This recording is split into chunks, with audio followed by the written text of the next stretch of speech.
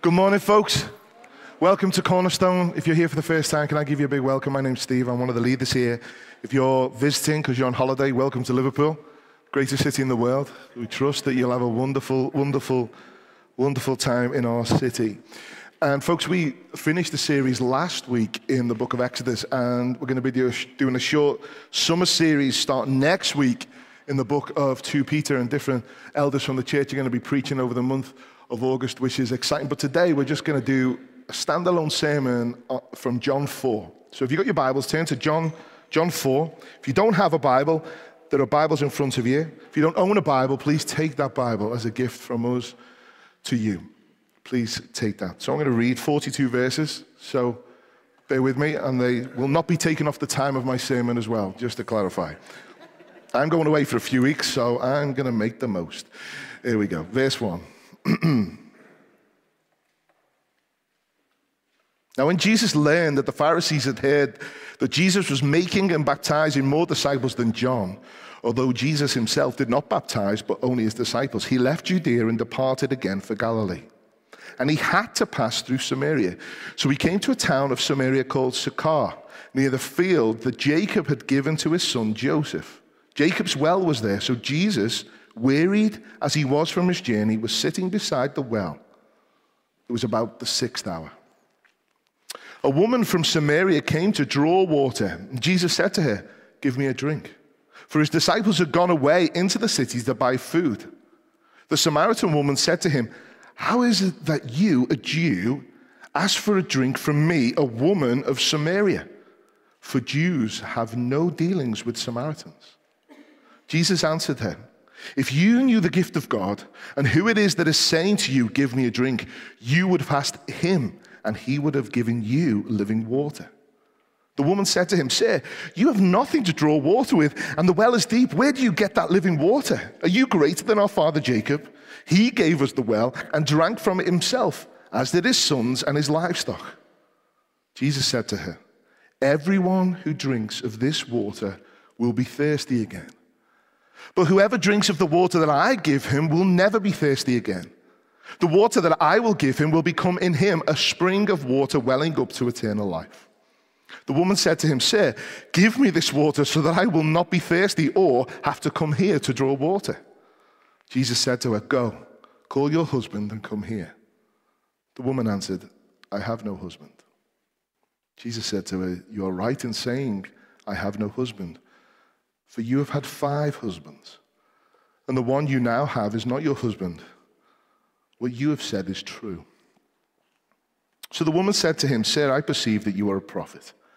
Our fathers worshipped on this mountain, but you say that in Jerusalem is the place where people ought to worship." And Jesus said to her, "Woman, believe me, the hour is coming when neither on this mountain nor in Jerusalem will you worship the Father.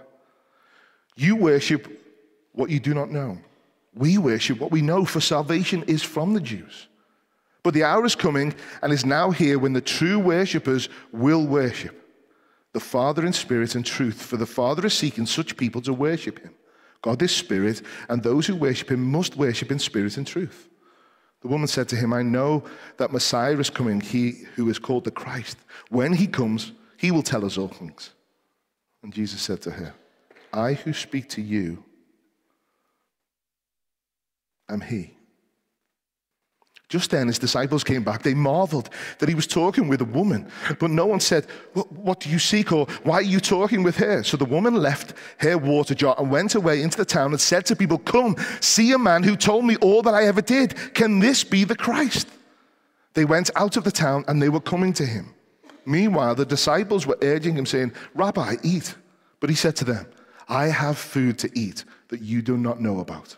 So the disciples said to one another, "Has anyone brought him something to eat?" And Jesus said to them, "My food is to do the will of him who sent me and to accomplish his work.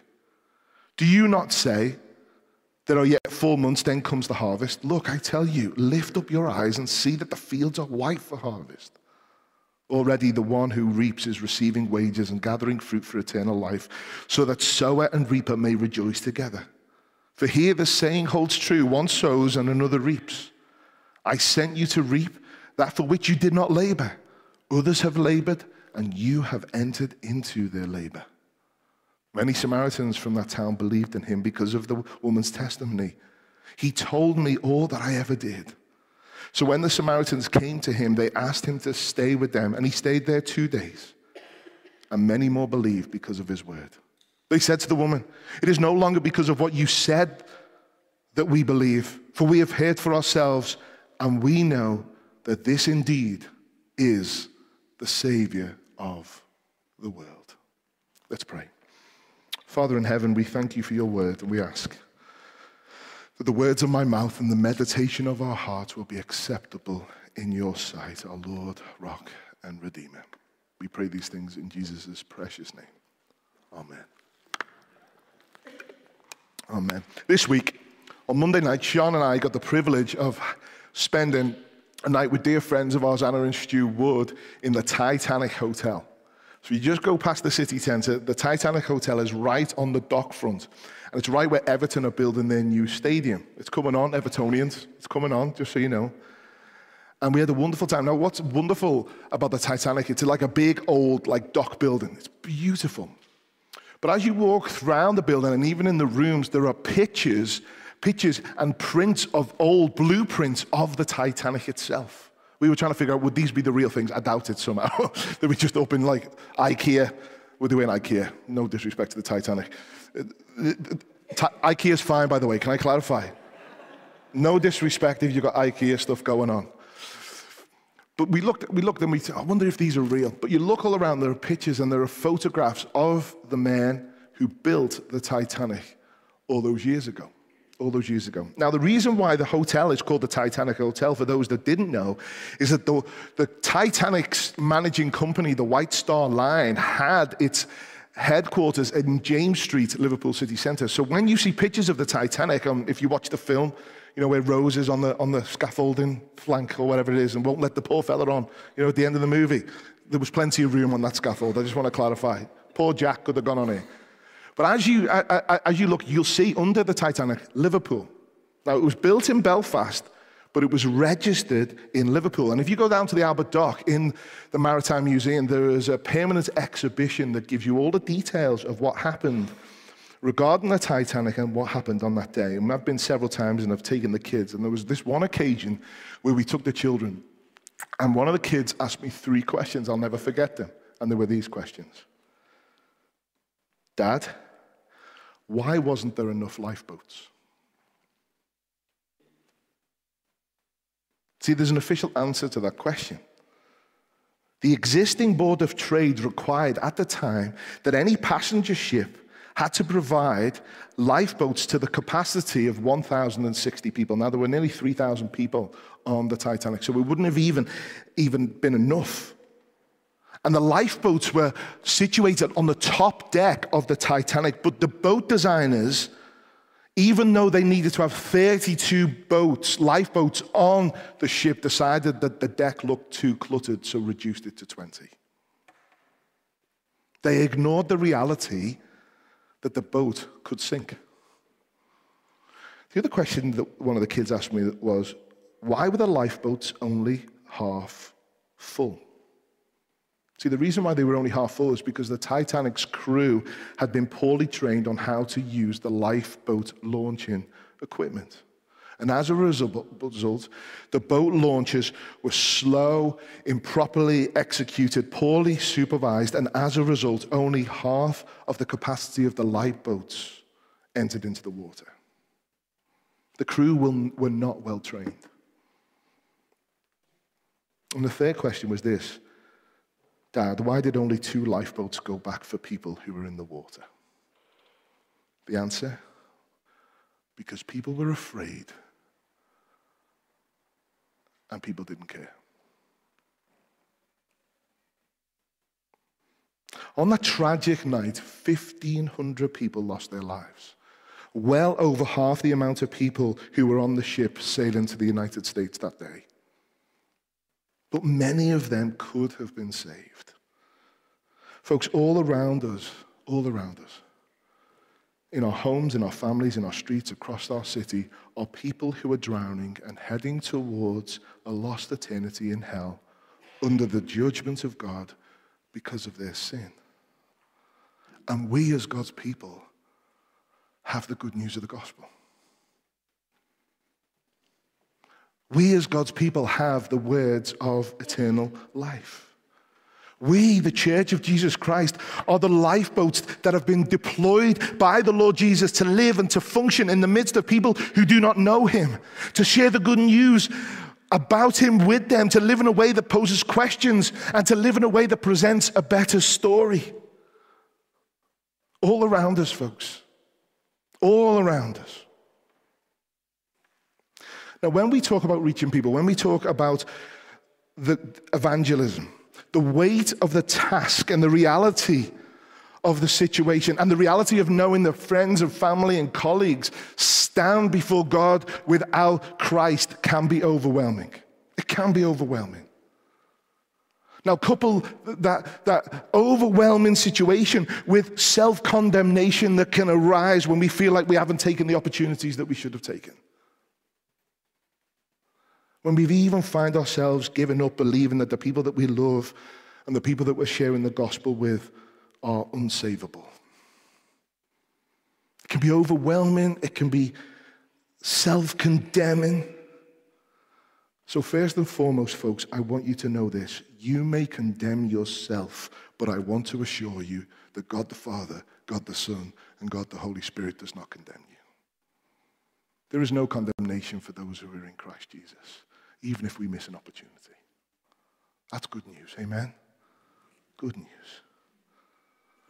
However, we need to know, and we need to see that even though God does not condemn us, we still need to see the importance of evangelism as individual Christians and as the church. It was the Lord Jesus in Matthew 28, verses 18 to 20, before he ascends to be with the Father, says, all authority in heaven and earth has been given to me. So whatever comes next, folks, it doesn't really matter because he has all authority. It's all been given to him. And what does he say? Go therefore and make disciples of all nations, baptizing them in the name of the Father, the Son, and the Holy Spirit, teaching them to observe all that I have commanded you. And behold, I am with you always to the end of the age. Jesus, in his authority, says, go and make disciples. Go and tell people as you live. Go and tell them about me. Disciple them. Show them what it means to live for me. Show them the better story. And the Apostle Paul, when talking about the priority of sharing the gospel in Romans 10, says this, for everyone who calls on the name of the Lord will be saved. How then will they call on him in whom they have not believed? And how are they to believe in him of whom they have never heard? And how are they to hear without someone preaching? And how are they to preach unless they are sent? As it is written, how beautiful are the feet of those who preach good news. Folks, Jesus tells us to make disciples, and Paul says, how will people know if nobody tells them? If nobody tells them. Folks, we have a responsibility as his people to be obedient to what Jesus has asked us to do and to see this, that we have the words of eternal life. And the people all around us need to hear those words in order for them to call on the one who can save them. So, who better than the Lord Jesus himself? Who better than he can show us and help us along the journey on how to do this? And this account with the woman at the well in Samaria has 7 things that I think can help us in our evangelism with all the people who are all around us. The first one is this, verses 1 to 6. Jesus intentionally engages. Intentionally engages. See, Jesus in verse 3 departs from Judea, which is in the south, and starts to make his way to Galilee, which is in the north.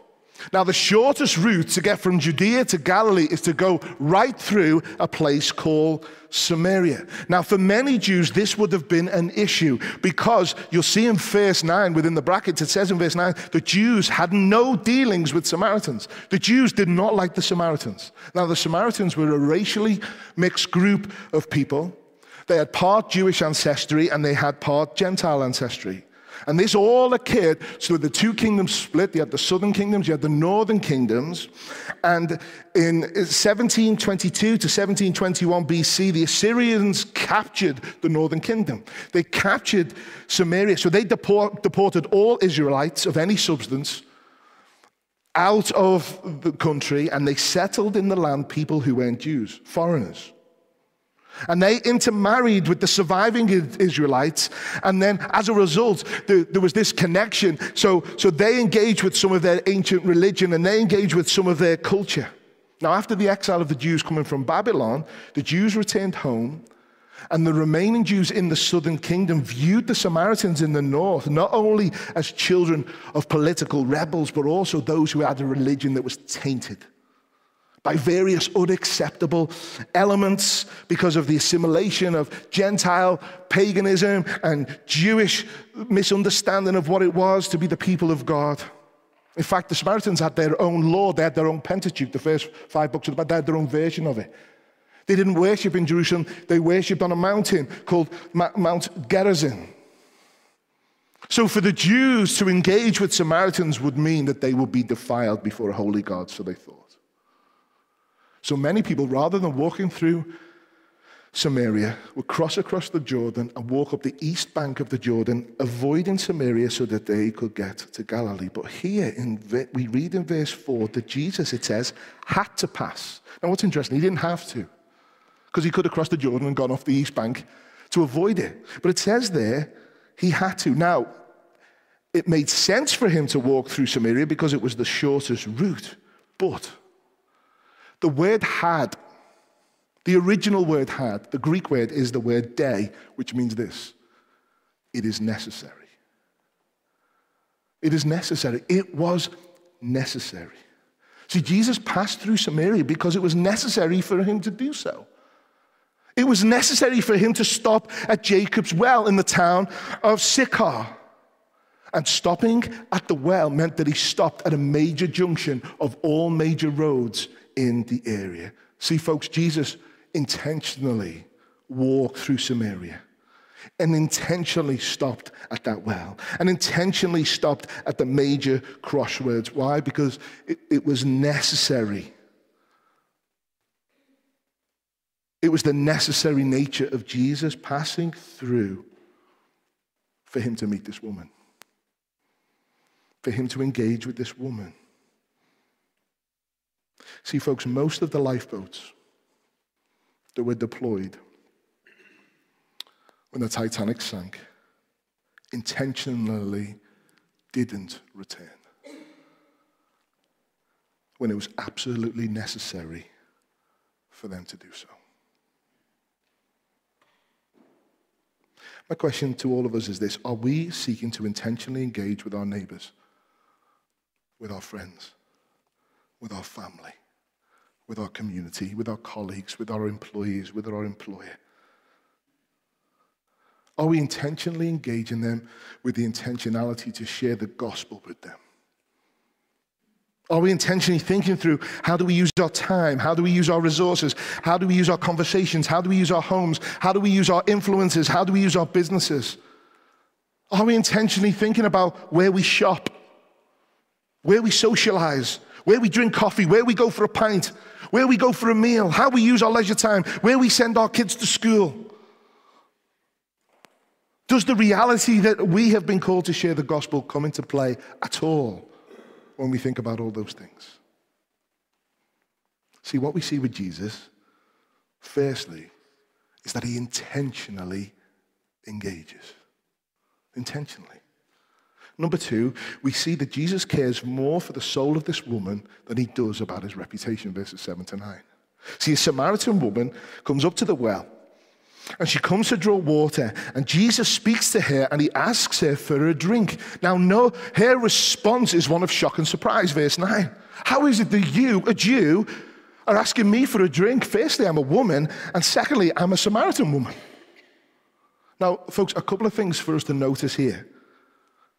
To pass through Samaria for a rabbi, a teacher, was one thing, but then to share the jar of a Samaritan woman to drink from was another. complete defilement altogether, as far as the Pharisees would see it. Also, what you've got to notice here, that this woman was collecting water at the 6th hour of the day, which would have been about midday, the hottest point of the day, where all the other women would have been collecting water at the beginning of the day or the end of the day, or both. See, the reason we'll see later why she was doing that, but because this woman was a moral outcast. Not only was she a Samaritan woman, which would have been enough to destroy his reputation, but she was also an outsider in her own community because of her life circumstances and because of some of the choices that she was making. The woman was shocked because she knew that his interaction with her was abnormal for a Jewish man. But Jesus didn't care. He didn't care.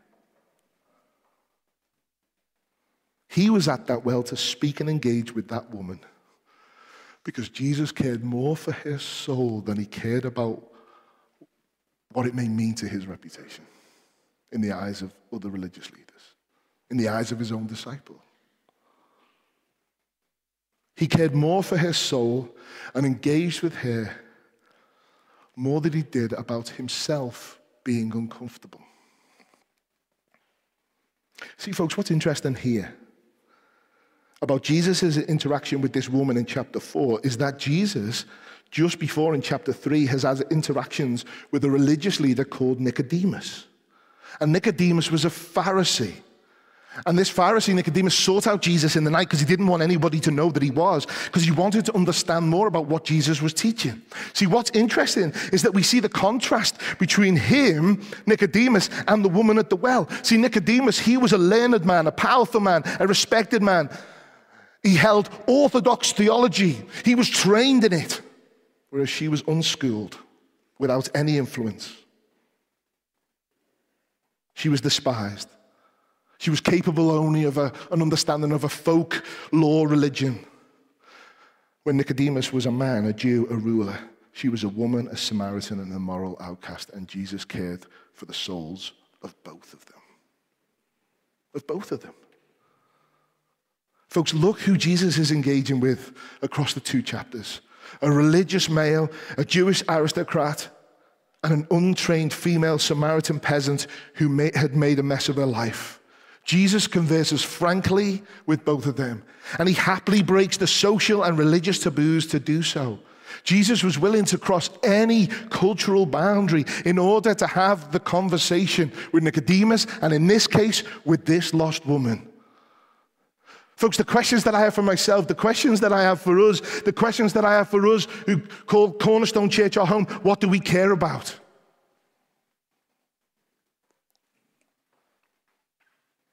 Do we care more about how we will be perceived by others if we engage with people who are different than us or different than our friends? Do we worry more about what people will think about us when we share the gospel with them? Folks, we need to be friends. And for those of you who are Christians, we need to be friends with non-Christian people. Please don't think that your life is wonderful because you don't know any non-Christians. That is an indictment on you. It's an indictment on us as a church if we're happy not engaging with non-Christian people when the Lord Jesus himself says, go and do that.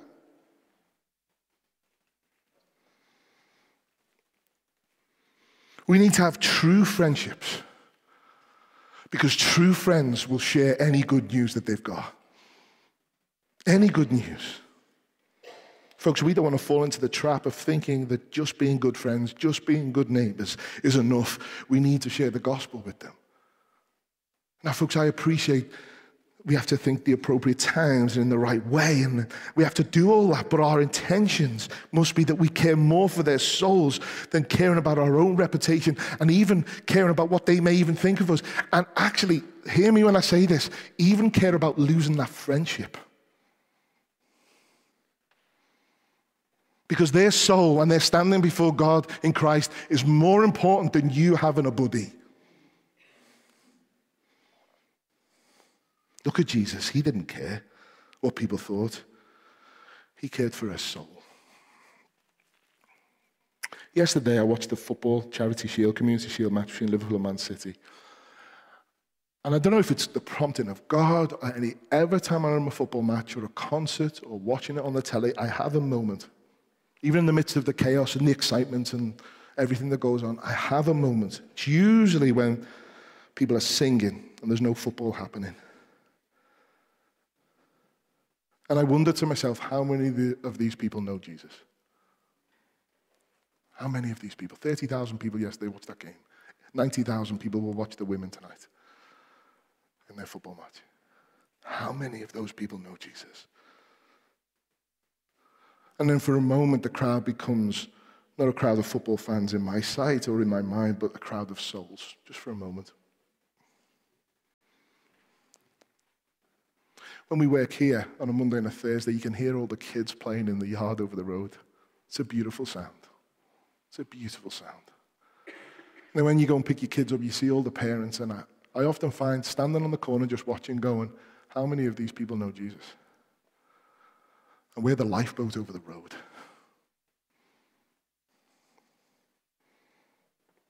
I sit and bean their coffee, and every day I buy a coffee. I speak to people every day. I see them every day. There's others who do the same. How many people know Jesus? Even if the coffee may not be the best coffee. They know about our church. They know us. They know who we are. They know people who are part of this church. How many of them know Jesus? I go to the gym and I talk to people that I've known for years. Years. And I know that many of them don't know Jesus. And I skirt around it. Why? Because I care about what they think about me, Steve Robert. And I'm a pastor, for crying out loud. They know that. They're expecting it anyway.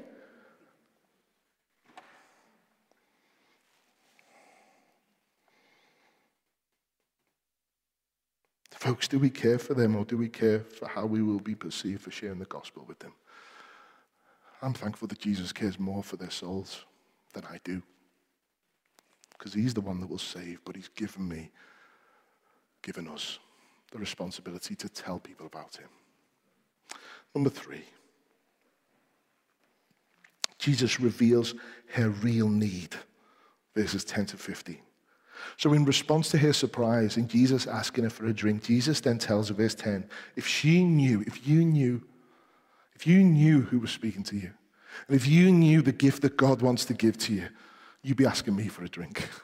You'd be asking me for a drink. And that drink, that gift, would be a drink of living water. See, what's interesting in this interaction, the woman can't get past the reason why she's at the well. Why is she at the well? She's at the well because she needs water. She needs water to drink. And Jesus is changing. Look, you think this is your need, but your real need is this. Your real need is to come to me and to know me and to understand me. She's confused. See, she can't get past it because she's like, look, Jacob gave us this well, and Jacob drank from this well. You're telling me that you can give me a drink that's living water, but you don't have anything to draw water with. How are you going to do that? And this is a deep well, deep well. Jesus then reveals to her the difference between the water she is drinking and thinks that Jesus is offering and the living water that he's really talking about. Verses 13 and 14, have a look at that. He says this, look, everyone who drinks of this water will be thirsty. But whoever drinks of the water that I will give him will never thirst again.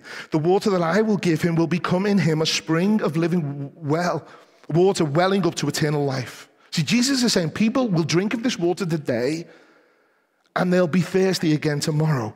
But what I give is something that becomes a spring of living water, a spring of eternal life. Jesus is saying, what you think you need and what you think I am offering are not what you need.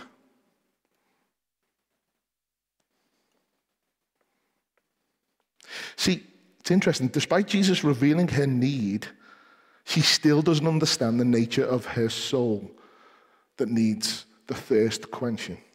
Yeah, she asks for his living water that Jesus is offering, but she thinks, what does she think, verse 15?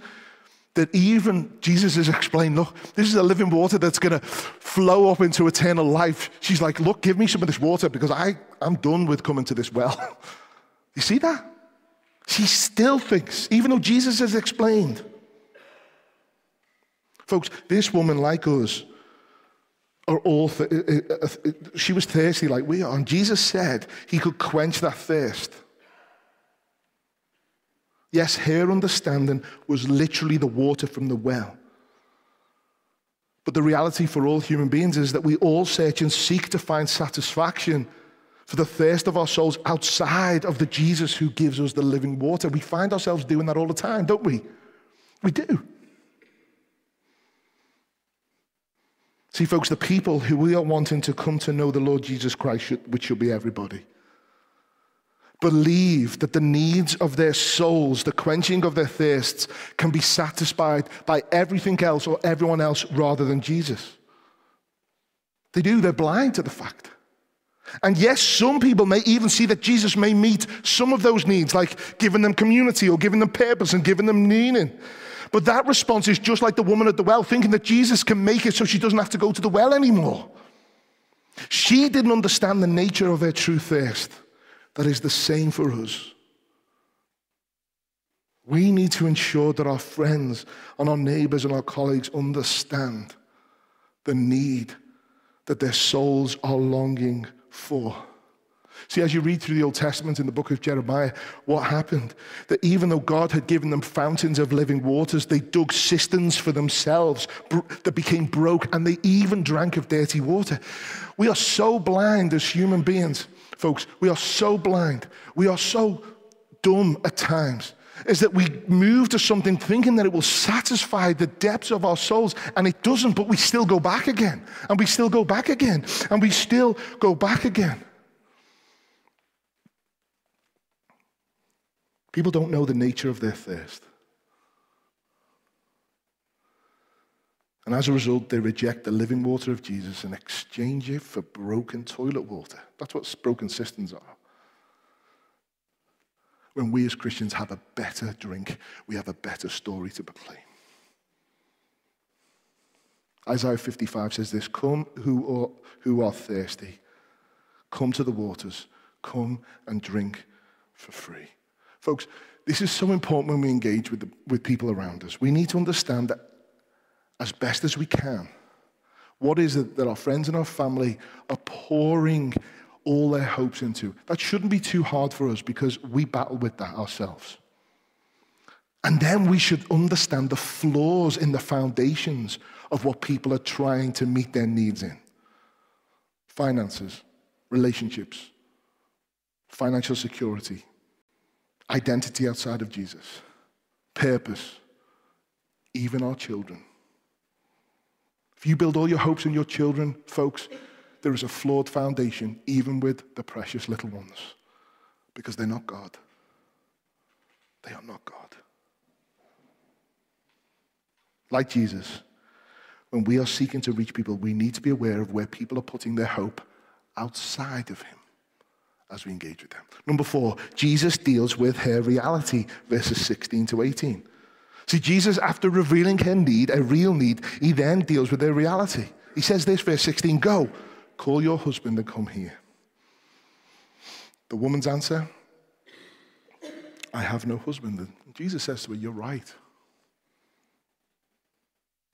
Because you've had 5 husbands, and the one that you're with now is not your husband. What you're saying about yourself is true."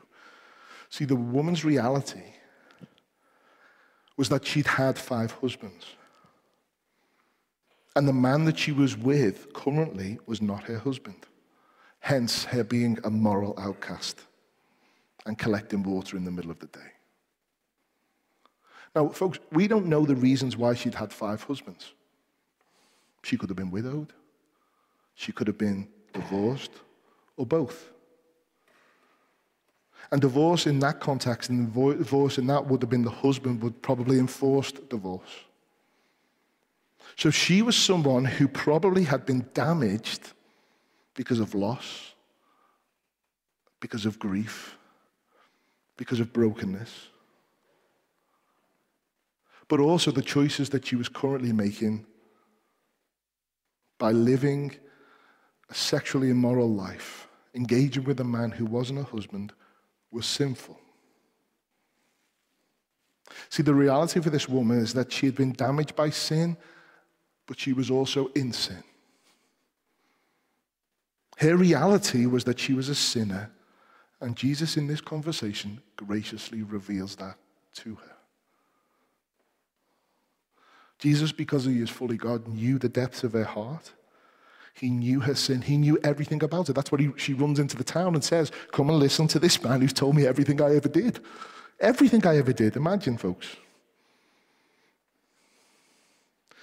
What we need to see here, and what is important for us as we engage with people who aren't Christians around us, that we, as we evangelize and share the gospel, we can't hide, folks. We can't skirt around the truth and the reality that we are sinners. And those who are seeking to share the gospel, and those that we are seeking to share the gospel with, are sinners. And without Christ, their destiny is hell. Without the lifeboats going back when the Titanic came down, the destiny of those people was death, and everybody knew. Folks, we live in a world where we have the good news, we know that truth, but the people we're engaged with don't know that. They do not know it. And there are churches up and down the land that are afraid to talk about the reality of where sin takes us and where sin is for the people that we love the most, which is an eternity away from God, under his judgment forever. And we as the church that have the news of eternal life, the good news of Jesus to proclaim the gospel with people, are afraid to reveal the reality of their situation to them. What sort of doctor would you be if you sat in front of a patient, but you were so fearful of them getting upset, or so fearful of what they thought of you, when you had the news on a piece of paper that if they did not have this treatment, they would die of cancer within months? Folks, the reality is this. We cannot skirt around the truth that people are going to hell. The reality is this, that life is short. And the length of the next is long. Folks, as the people drowned in the sea, the lifeboats didn't have much time. There was an urgency. These people knew their fate if they stayed in the water. And folks, people need to know their fate, and they need to know about the good news of Jesus who can save them. They need to know. And as much as it may be uncomfortable, as much as in our culture, oh, you don't believe that, do you? Oh, it was rubbish. No, we're all about love. Love is love. It's all about love. It's not about this. When the most loving thing that we can do is say, this is your destiny because you've sinned against a holy, glorious, perfect God who is a God of justice and cannot ignore your sin.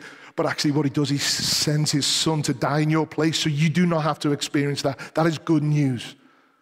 That is good news, amen? See, the reality is we don't want to talk about it is because we're fearful or we don't care. I'm looking at faces that I know well. I know that you care. But let us not allow the fear to stop us from sharing the good news. Let us hold on to the promises of God, knowing that his word will not return void and our labor is not in vain. Our labor is not in vain. Let's not skirt around it. Let's proclaim the truth. Number 5, Jesus corrects her misunderstanding. Now, what's really interesting, like probably our friends, in what they do, she changes the subject very quickly. As soon as the sin's revealed, whoa, she changes the subject, doesn't she? And what does she say? Verses 21, 26, oh, sir, you're a prophet. Verse 19, the woman said to Sir, I perceive that you're a prophet. Our fathers worshipped on this mountain. She basically turns it into a theological discussion. Whoa, let's not go there. But I've got something that I'd like to talk about. Creation. Let's talk about creation. Where did dinosaurs come from? Where have they gone? What's gone on there? Let's talk about that. Sex before marriage. Let's talk about that. That's important. That's something that I'm interested in. Or the community of the church. I think it's wonderful that we talk about the church. When sin is revealed, when the reality is put on place, we change the subject. That's what she does here. That's what she does. And here the woman starts asking about, where's the right place to worship? Is it here on this mountain? But you, the Jews, you say that it's in Jerusalem. And what does Jesus do? He deals with their misunderstanding. He deals with it. He doesn't skirt around it. He deals with it. He tells her that a time is coming when the location won't matter, verse 21. The people who Jesus calls the true worshippers, verse 23, they will worship the Father in spirit and truth. That true worship will not be about a location, but rather about God, in that the Holy Spirit will fill all worshippers, revealing them the truth of who he is and who his word is, that being Jesus, and we will worship. The location will not matter, because God in the Spirit will fill those who he is pursuing. And then he says to this, verse 22, he says, you Samaritans worship what you don't know. It's bold, isn't it? Imagine going to your Muslim friends and saying, look, you are in darkness. You are in complete darkness. It's enough to get you arrested. Imagine. You are in complete darkness. He says, you worship what you don't know. But the Jews, they worship what they know, because salvation comes from the Jews. Salvation. Remember, folks, Jesus was a Jew himself. He also then tells her that God the Father is seeking out worshippers, verse 23. It is about God pursuing his worshippers. It's not about people pursuing God. People don't pursue God, folks. So if we think that our friends are on a journey trying to find God, they're not. They're blind. So as we proclaim, we need to pray and ask God to open up their eyes. Salvation is the sovereignty of God completely. He opens eyes, he opens ears, he stirs hearts. It's the regeneration of the Spirit in the heart of someone that saves somebody, that brings them to an irresistible point for them to pour their lives onto the Lord Jesus Christ. See, he corrects a misunderstanding and says, look, it is God that is pursuing.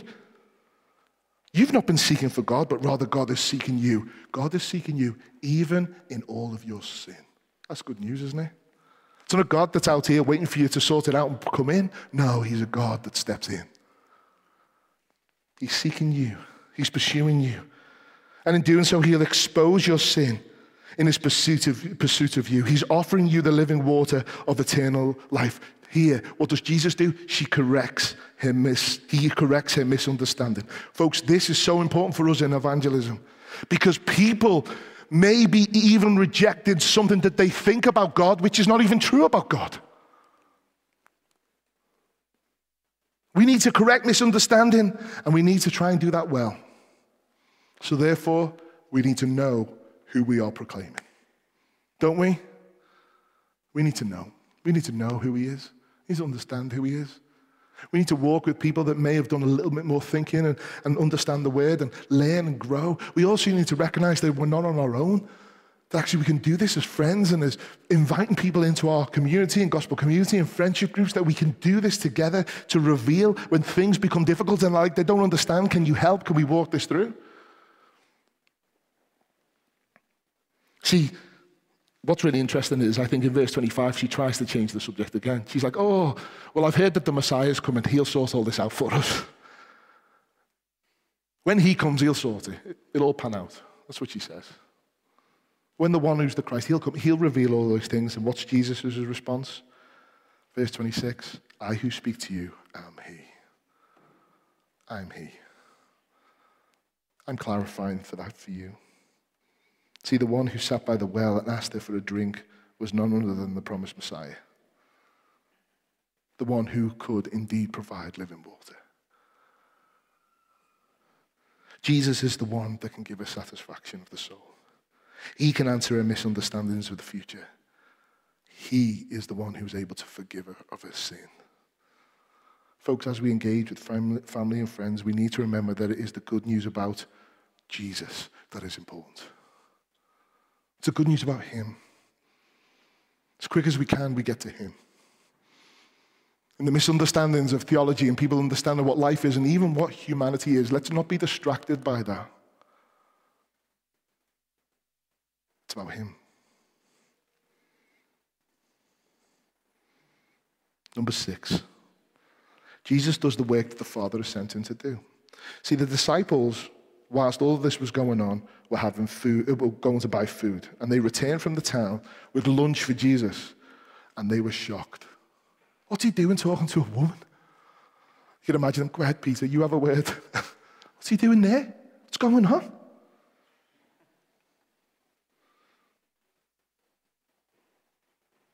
They don't say anything. But as they arrive, the woman responds to how Jesus has prophetically revealed to her the depths of her own heart. But also what we see as she responds in joy and runs off. We also see it reveals something of his heart. He was the answers to her longings. He was the living water that could quench her thirst because he was the promised Messiah. And as she ran off with complete joy, leaving her jar, running out into the town, hurrying in, saying, come and hear a man who's told me everything that I have ever did. The disciples are quite oblivious to it. This woman just ran off and she left the jar. What's going on? And they're like, do you want some food? Men thinking of their bellies. But what was Jesus' response? I have food to eat that you do not know about. And they're like, who brought him food? We've gone down the town. And Jesus said, my food is to do the will of him who sent me and to accomplish his work. That's what he said. The work that Jesus does is the work of the Father, and doing the work of the Father nourishes him and satisfies him more than a sandwich could ever do. In his dealings with the Samaritan woman, Jesus was performing his Father's will. And there was greater sustenance and greater satisfaction in that than any food. See, folks, the accomplishments of Jesus' mission is more important to him than anything that this world could offer him. Now, folks, maybe at times we are more concerned with our own situations, our own circumstances, our own comforts, our own needs, and these distract us from doing what we have been called to do. We have been called to make disciples. We have been called as the church to declare the excellencies of him who've called us out of darkness into his marvelous light. See, Jesus there, verse 6, he was weary. He'd walked a long way. He was wrecked. He was tired. Folks, remember when Jesus before he went to the cross, he was in the garden praying, Father, if there's another way, if there's a different cup to bear, please. And what does he say? Not my will, but yours. Whilst he's on the cross being killed, what does he say to his Father? Father, forgive them, for they do not know what they do.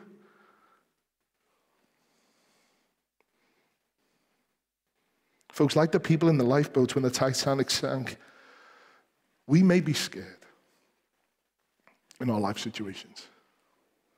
We may be cold. We may have lost everything. We may have lost everyone. But we're still in the lifeboat. We're still in the lifeboat. We still have the gospel. And yes, folks, God cares for you in your situation. God is there in the midst of you. He has promised never to leave you. He is walking with you, encouraging you, supporting you in and through his people. But he has also called you to be a witness for him. And folks, from our experience as a family, it's in the times where we're cold, we're scared, we're frightened, and we feel like it's all falling apart are the moments where those opportunities are far greater. Which leads us to my last point, number 7, verses 35 to 42. Jesus calls us to do the same. He calls us to do the same. See, in most cultures, there are expressions that serve as warnings against haste and hurry. Haste and hurry. Rome wasn't built in a day. Let's take our time. Good things come to those who wait. Slow and steady wins the race. Slow and steady. We saw that in the church sports day. Slow and steady. Steve Robbo wins the race. No, he didn't.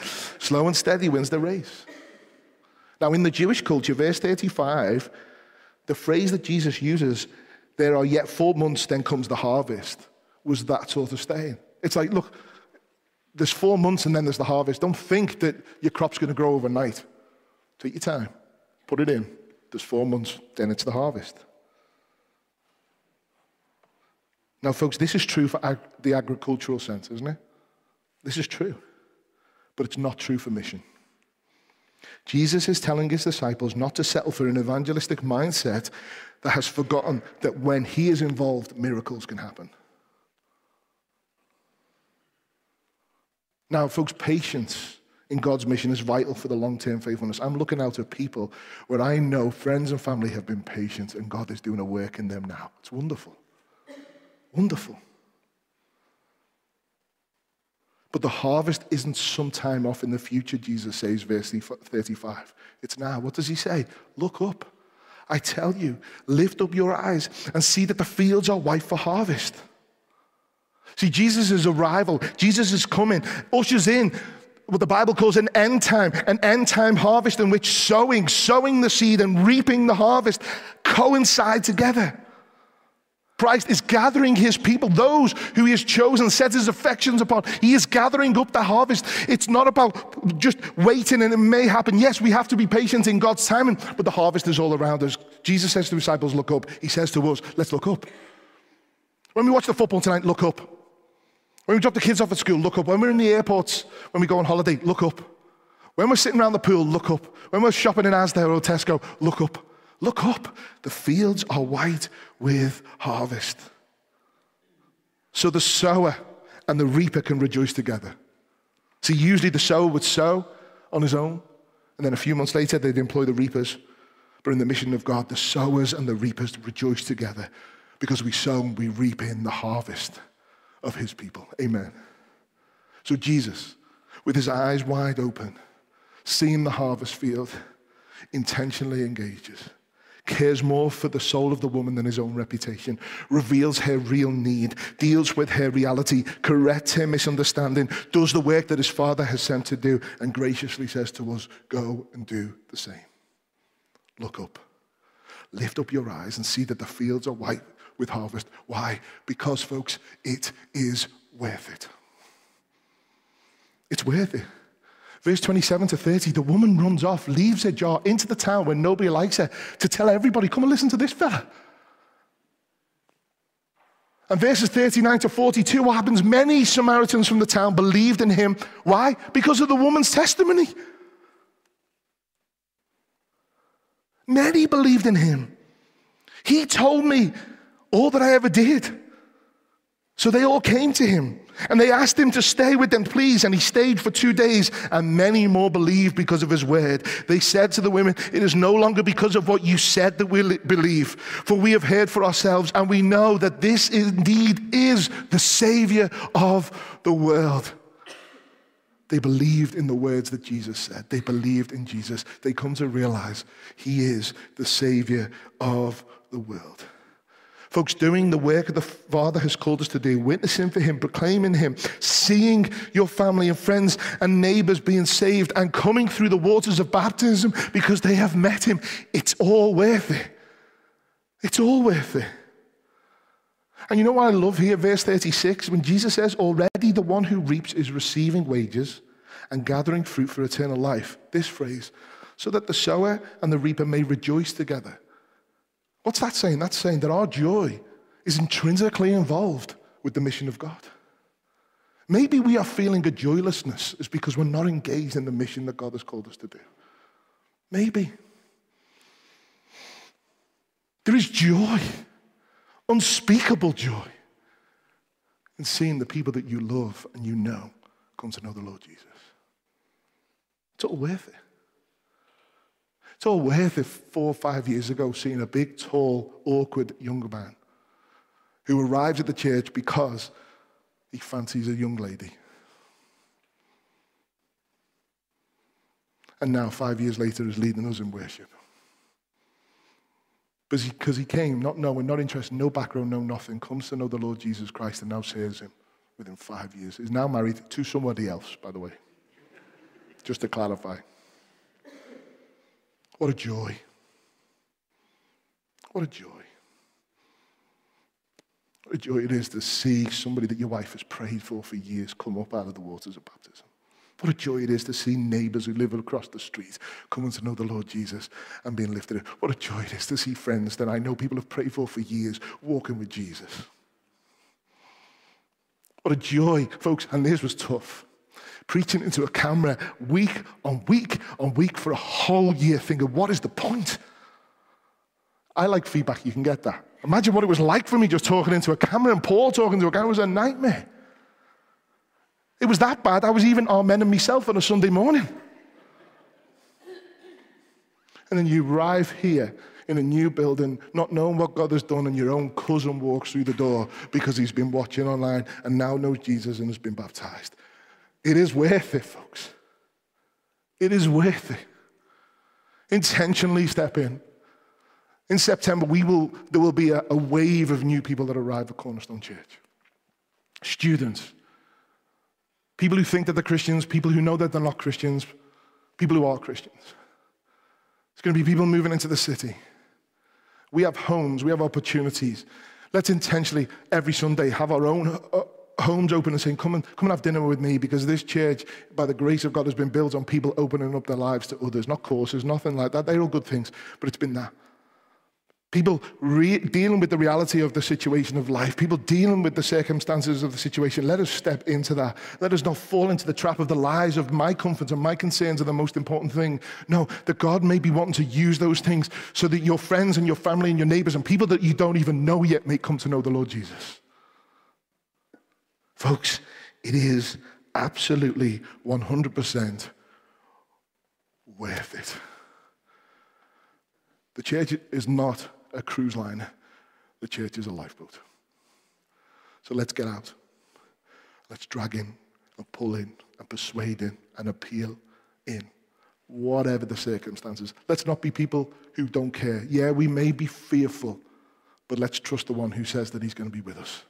And this summer, let's not use August as a time just to switch off and tap out of being a Christian. Let's use August to realign our hearts, to spend time with those who maybe we've not spent time with. Whoever God puts you next to on a plane may be the opportunity for you to speak. I spoke to a professional footballer the other week on a train, an ex-professional footballer. I'm not going to give his name. He looked a little bit like me and I played like him. Those who know football will understand. 45 minutes, I sat next to him, talked football, shared the gospel with him. The guy's in tears. I pray that that man comes to know the Lord Jesus.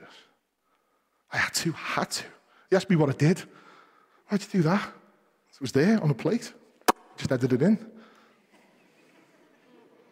Who knows? So, somebody may enjoy the joy of reaping.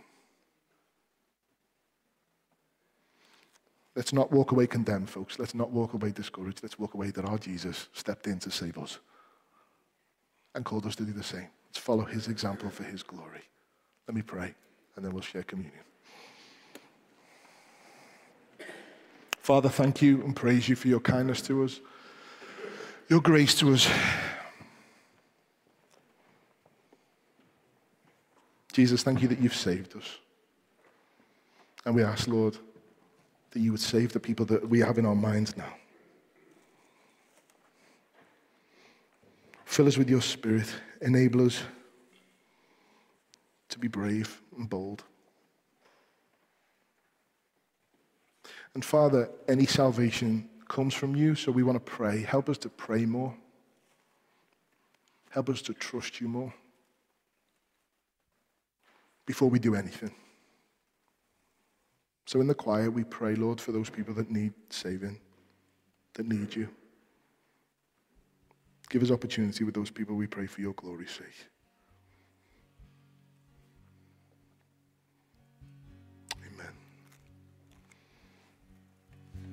Folks, the Bible tells us, and Paul said this. Paul said, I preach Christ crucified, that's it. All I'm going to preach is Jesus. The most important thing is him. And when we proclaim it and when we live it, and now when we remember what he's done, we proclaim Christ's death till he comes. Death and resurrection. So when we eat, let us remember that we who were broken in him have now been made whole. Amen? We're made whole. We're like the woman who's legging off without the water jar going, come and listen to this. And when we drink, let us remember that it's his blood that washes the foulest clean. And his blood avails, and avails, and avails, and it availed for us. It availed for me. It availed for you. And the Bible tells us that we eat and drink till Jesus returns. And when he returns, what a wonderful joy it would be, knowing that he says to us, well done, good and faithful servant, not because of us, but because of him. But what a joy it would be for him then to just look over your shoulder and go, well done, good and faithful servant, and behind you are the people you're praying for now. What a joy. We're going to enjoy that day because of what he has done. So as we eat and as we drink, let's not forget those that we're praying for. Ask Jesus to move. Let's look around. Who can we pray with? And enjoy this wonderful means of grace that reminds us of who we are in him as his people. Let's eat, let's drink, and let's be thankful. Let's do that now.